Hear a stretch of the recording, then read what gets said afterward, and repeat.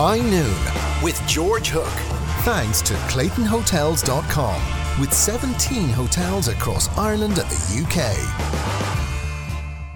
And this is Ciara Kelly in the seat for George today. You're listening to High Noon. Do get in touch with us, 53106. You can text us or tweet us at High Noon NT or tweet me at Ciara Kelly Doc.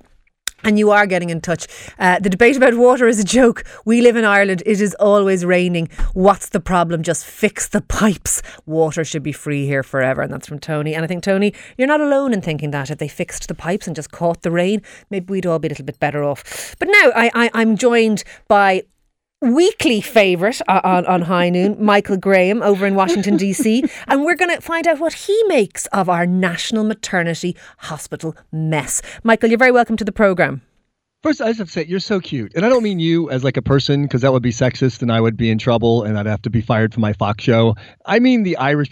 Why can't we just catch the rain? Just put up the pipes and catch the rain. Why does water have to cost that? Why can't the water fairies just magically drop it into my tub so I can wash all I want and not have anyone pay for it? Oh my gosh, you guys. We're a simple folk, Michael. Really? Wow. Because the water magically goes through the water filtration system that cleans it, and magically, and all that labor and power, that's just like just the angels will do it. Is that not how it happens? Sweet. Is that not how it works? Apparently not. I don't know. I was busy looking for babies under cabbage leaves last night and ran into 3 Irish nurses. So I don't know what to tell you about that. So here's the headline you will never, ever see in the United States.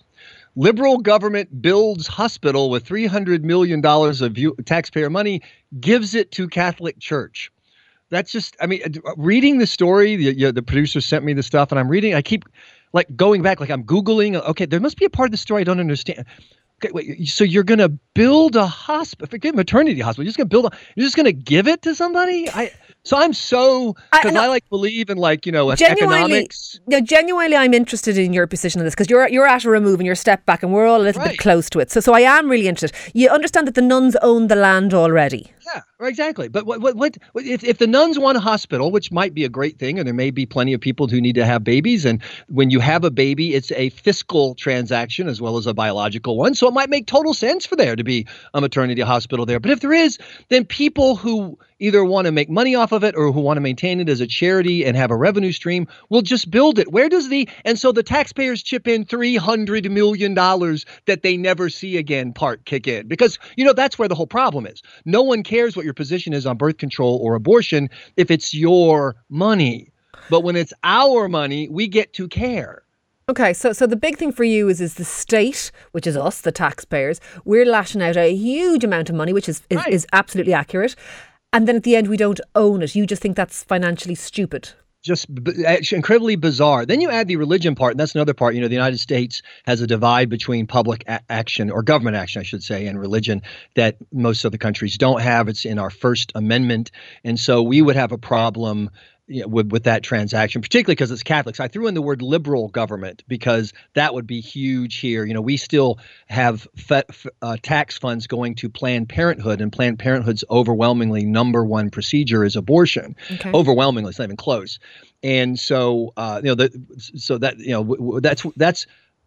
that's where we are in this scenario. The idea that you give it to the Catholics, particularly Catholics who actually still believe that birth control is a problem, because 99.9% of American Catholics don't believe that. So that would be all I can tell you is in the U.S. you wouldn't see this story. I would suggest that 99% of Irish Catholics don't believe that they shouldn't use birth control either, but the nuns don't fall into that 99%. Yeah. Do you know what I mean? The nuns are still in that tiny minority. That's what I mean. Here's a scenario that we had when I was in Boston a few years ago. The city had a piece of land that they were going to sell for millions of dollars to the taxpayers' benefit, and instead they sold it for $100,000, a tiny fraction at the time. I think they said it was like 3% of its market value. They sold it to a mosque. And the mosque built a teaching center, and there was a little bit of an uproar, not a lot, because it was a mosque and no one wants to be called an Islamophobe, so they kind of turned. But the mosque had to say, look, we're going to use this for public stuff too. We're going to let arts and crafts and musical concerts and yada yada yada to get that deal through. But that was an issue simply because it was being sold to a mosque, and you guys are giving something. Wow. Tell me this, are you just in principle opposed of are you a little socialist here? Are you in principle opposed from the transfer of state assets to any religion, that we shouldn't be gifting it to the religious at all, that the religious should fund their own whatevers? If the taxpayers want to build a hospital, go right ahead. I mean, I would leave the hospital building, quite frankly, to the private sector, and then I would have taxpayer funded in vouchers for insurance so that you can choose and shop where you want to go have your baby and who has the best maternity ward. And do you want to have it? By the way, you one of those doctors that believes in that whole, do it at night in a tub with moonstones and candles and no drugs? Are you one of those people? In a word, no. Yeah, no. Epidurals are when I saw what happened when my son was being born to my wife's face when she got the epidural, I wanted one.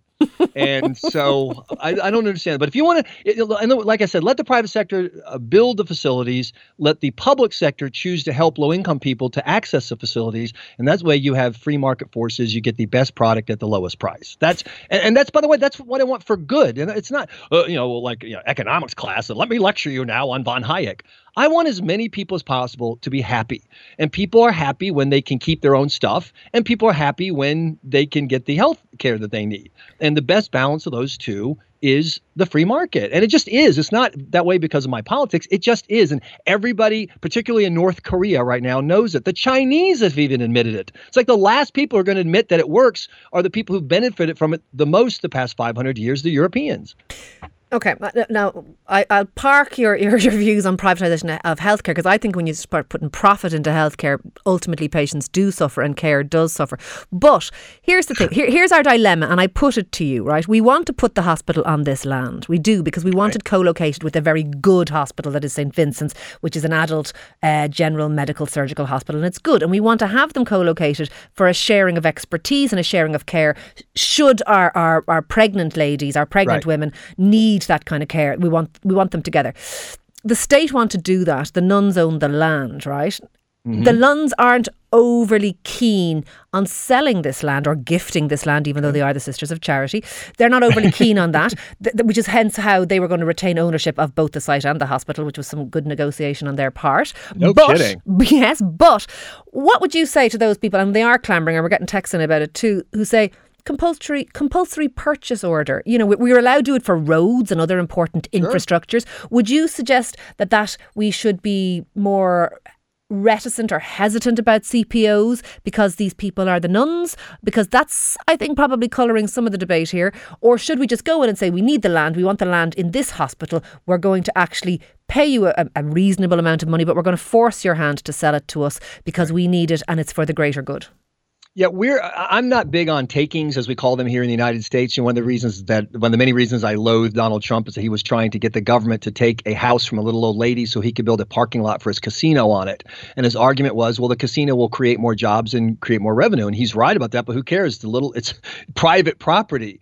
So, I mean, you could go that route, but I just got to believe that there's a price that will work for the nuns, or that there's another property nearby. I read an article that said RTE might sell land. Well, they're certainly not very good at radio. They might as well do something.